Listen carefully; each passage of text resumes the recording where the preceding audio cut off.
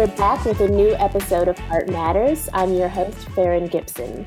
This podcast is produced by Art UK, the online home of the UK's public art collections.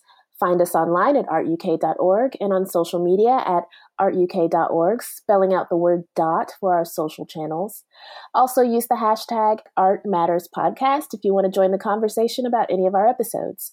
If you like what we're doing with this series, please remember to rate and subscribe to this podcast. It really helps us in our quest to bring art to the masses, and it warms my heart personally. With this series, we like to have taster discussions on the intersections between art and pop culture. Today, we're stepping a little beyond pop culture, and we're talking about synaesthesia. Joining me is James Wannerton, president of the UK Synaesthesia Association, and one of the first people to have his synesthetic experiences researched. James has presented on this topic many times and has also done exhibitions with synesthetic art collaborations at institutions like the V&A and Harvard University. Welcome to you, James. Hello. Hi. I am too excited about this conversation today. I've been looking forward to this for weeks. This is such a fascinating topic, and in telling people that I was going to talk about this today, the first question I've had after a blank stare is, what is synesthesia? Okay. Right. Well, explain simply, and in a nutshell, synesthesia is a neurological trait or condition, and it results in the joining or merging of senses that aren't normally connected. So what happens is you get a stimulation in one sense, and it causes an involuntary reaction in in one or more than one of the other senses. For example, someone with synesthesia may hear colour or they can see sound. And these sensory experiences are automatic and they can't be turned off or turned down, and they do tend to be part of the earliest memories. So to the individual concerned, they're as normal and as natural as breathing. So when you say when you say see color, do you mean at the same time, or hear color, at the same time that they're hearing a sound, they're also seeing a color at the same time? Yeah, I mean, what actually happens is there's a physical link between those two areas of the brain. They're normally separate. And what happens is if somebody, say, hears a sound, it will send an automatic signal to the sight area that deals with colour. And so they get this signal going there, and so they automatically associate a colour with a specific sound. It's usually a very, very specific colour too. And is this something that is consistent from person to person? Like, would all people who see colors when they hear sounds see the same colors with the same sounds? Oh, no, definitely not, no. We've got a documented case of twins. Now, these twins were brought up in exactly the same, they used to dress the same, exactly the same environment, went to the same school, sat next to each other in the same school, spent all their time with one another. They used to argue like crazy about the different colours for different letters. Most synesthetes won't agree. If there's a cultural or a semantic link, then maybe they would.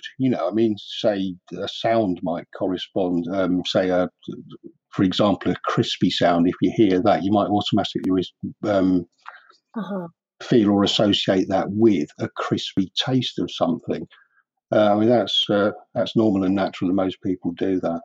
So where does this come from? Is it something you're born with? Or? Yeah, but I was going to say, these things they are automatic, and they're very, very very normal and natural to the individual involved. Mm-hmm.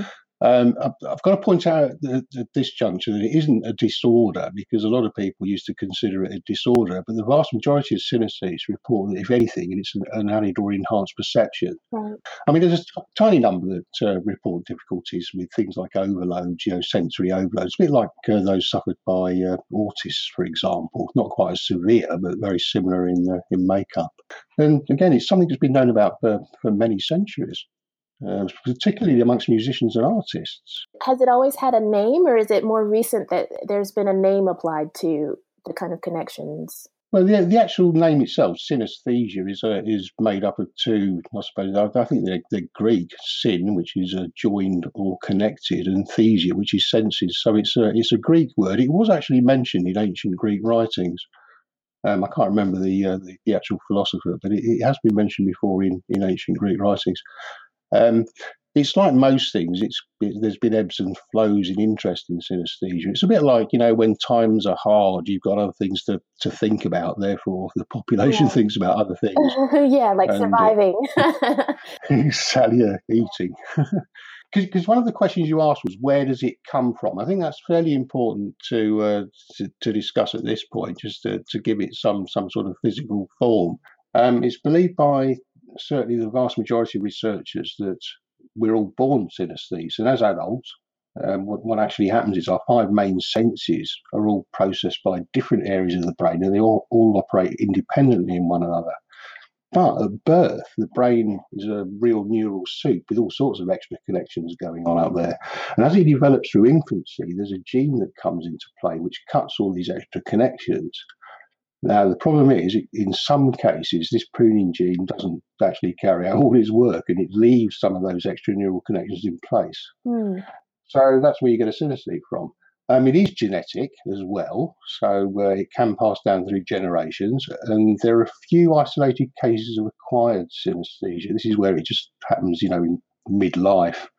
That usually follows a head trauma or emotional trauma, and you can also lose it in the same way. I've known people lose it because of a head trauma or emotional trauma. Oh, I think that would be sad to have it and then lose it. I know it's quite a distressing process. It might not sound much to people who haven't had it, but it's a bit like having your sense of smell taken away. Yeah. It's that fundamental part of who you are and how you perceive things. Interesting. Yeah. The other thing I'd like to mention is the prevalence of synesthesia as well, because it is quite prevalent, really. It surprised me when I originally found out. The most reliable sources so far suggest that you're looking at about 1 in 23, about 4% of the population. These include people with all types of varying degrees, so it could be something simple like just having coloured days of the week, but at the end of the day, that's still a form of synesthesia. What's interesting to me is that so many people seem to not know that it's a thing, so it makes sense to me that there would be lots of people walking around that have this and are just unaware that it's even a thing to recognize.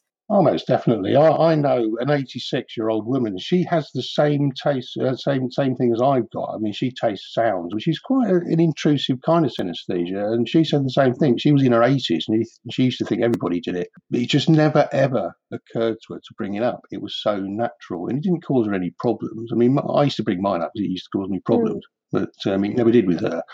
And that's been the case throughout most of these. I thought everybody did it. One or two stalls. Either everybody did it, or they mentioned it once, got laughed down, so they didn't mention it again.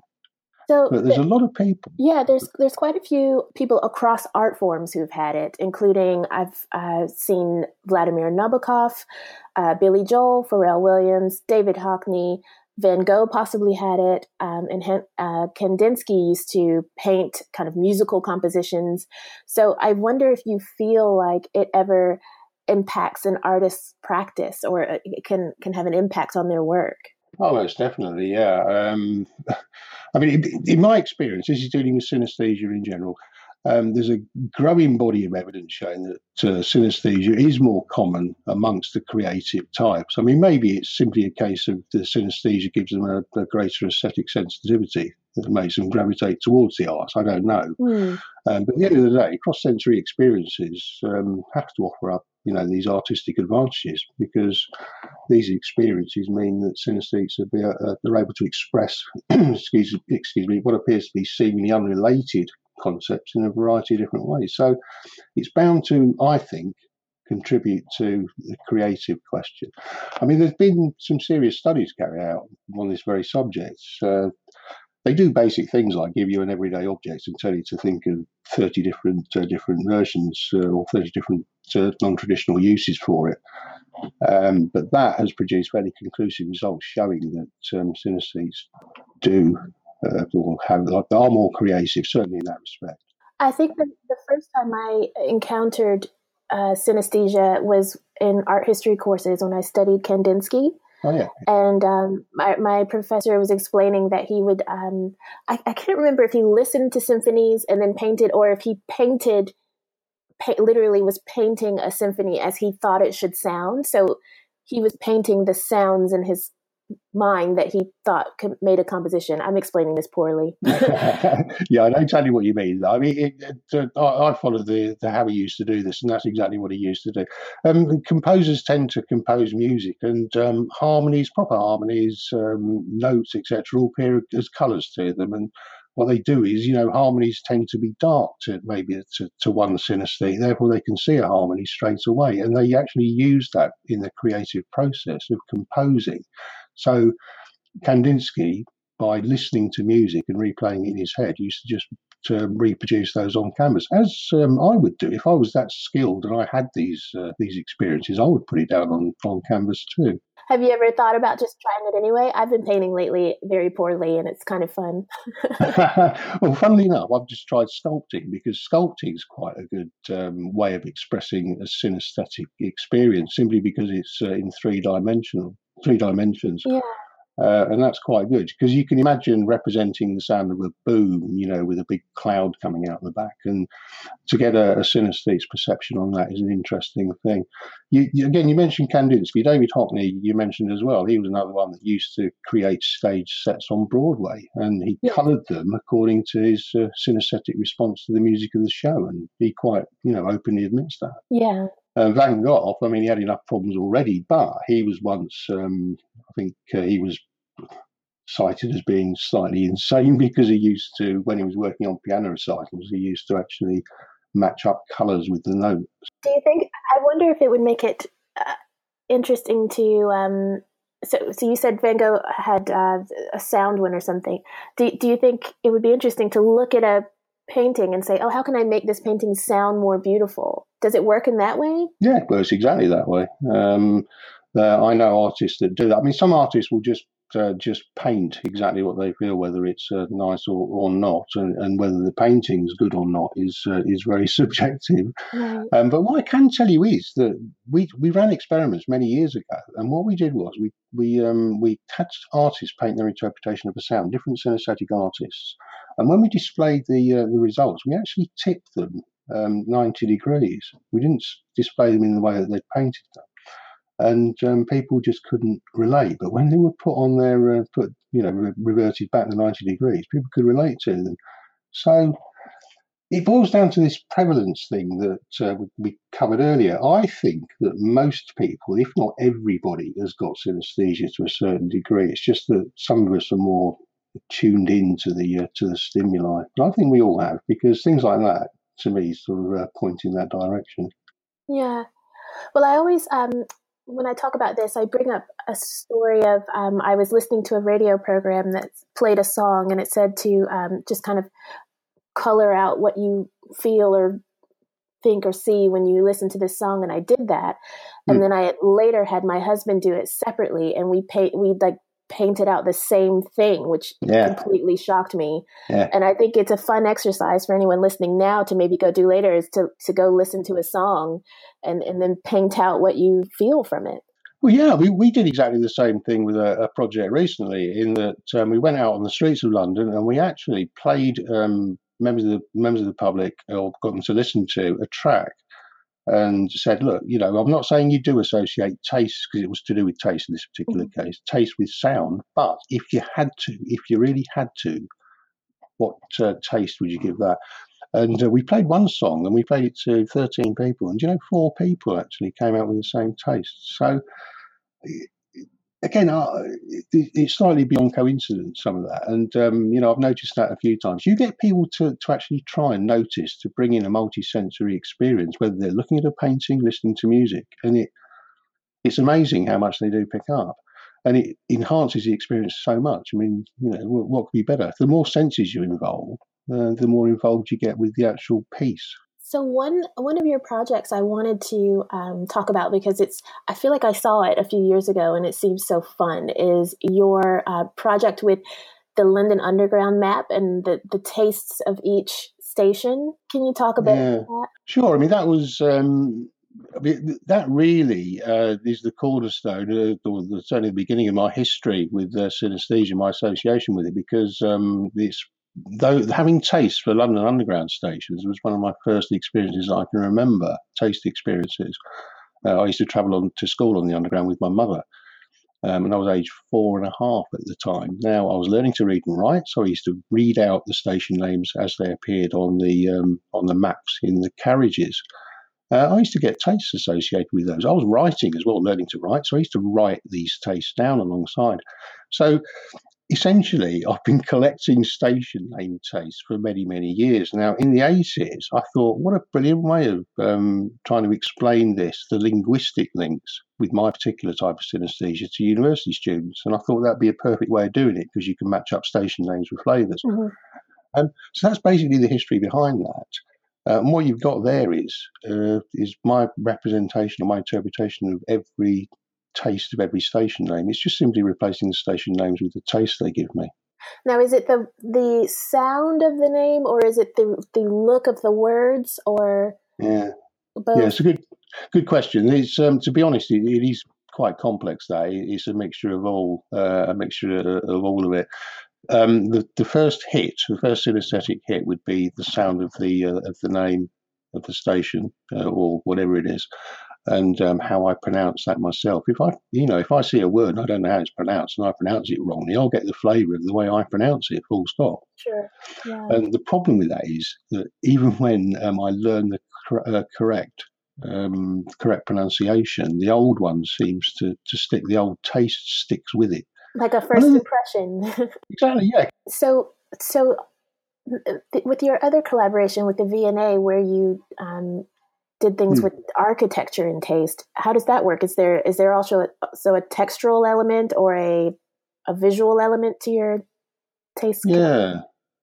Well, the V&A exhibition was quite an interesting one because it was the first time that certainly that I'm aware of, anybody had ever tried to portray taste synesthesia or sound synesthesia to taste in a graphic form, because as you can imagine, it's quite difficult to do. And all we did was we got photographs of famous London landmarks and made them quite arty, stuck them on the wall, and gave people gave them samples of the taste as they observed them and see if they could make any connection. Mm-hmm. We also had smells going on in there. The sound of a tube train going through, because tube train engines or the electric motors they used to have, they always give me the taste of rhubarb. They still do, but it's slightly different to what it used to be.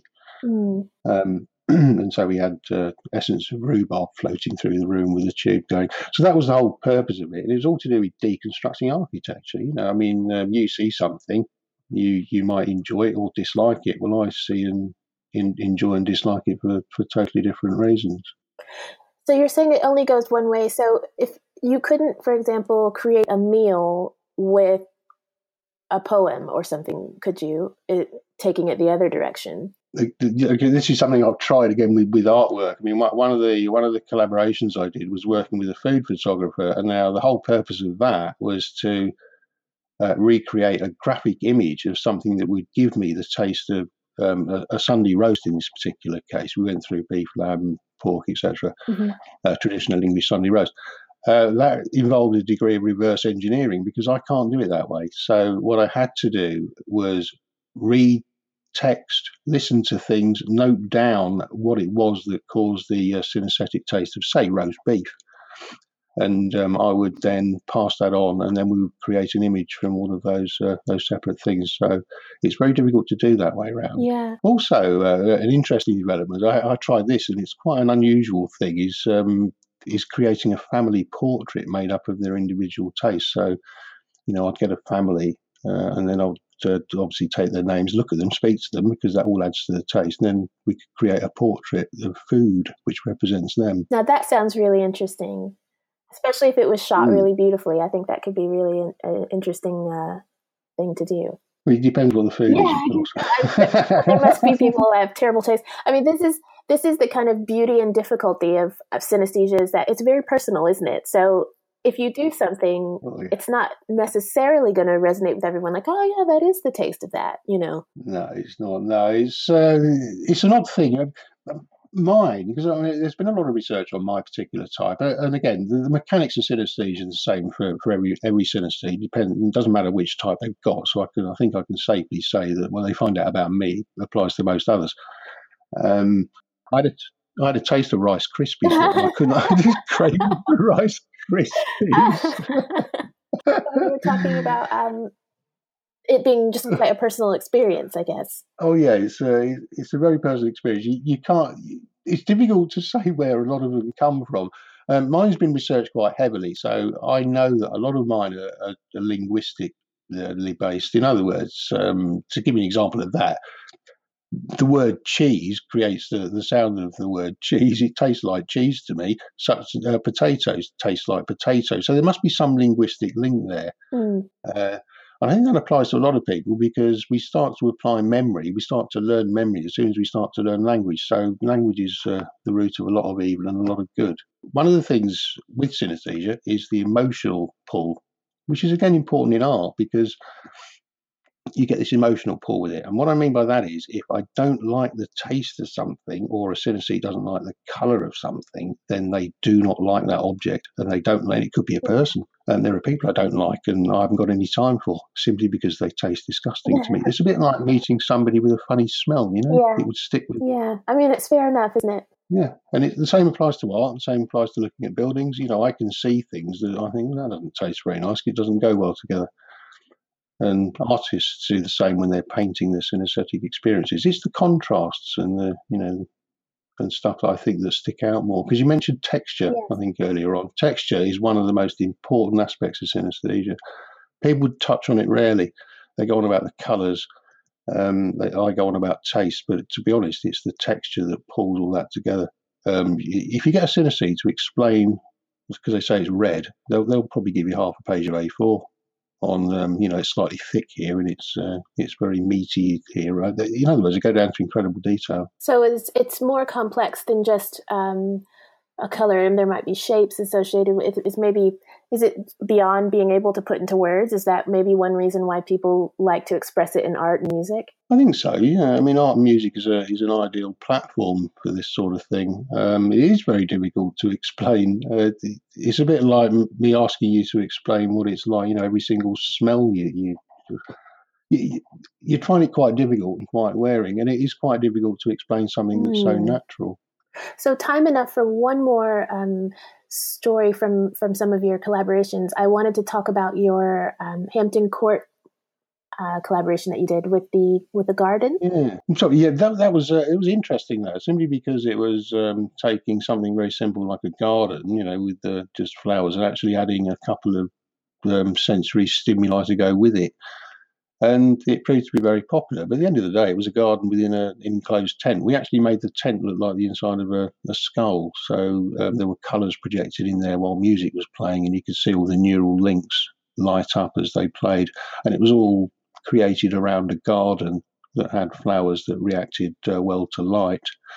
And all we were doing there was just showing people that you can enter this dimension, and that's exactly what it's like. You're going in, you're listening to music, and you're experiencing all these involuntary colours and stuff. And it was great. It went down really well with the kids, mind you. Do you think that it enhances an experience? I think about someone like Heston Blumenthal, who's always so keen about like multi-sensory meals where you spray something in the air and you look at the environment looks like something. Do you think it actually does enhance the experience of something to have it be so multi-sensory? Yeah, I mean, there's been a lot of work done in that direction.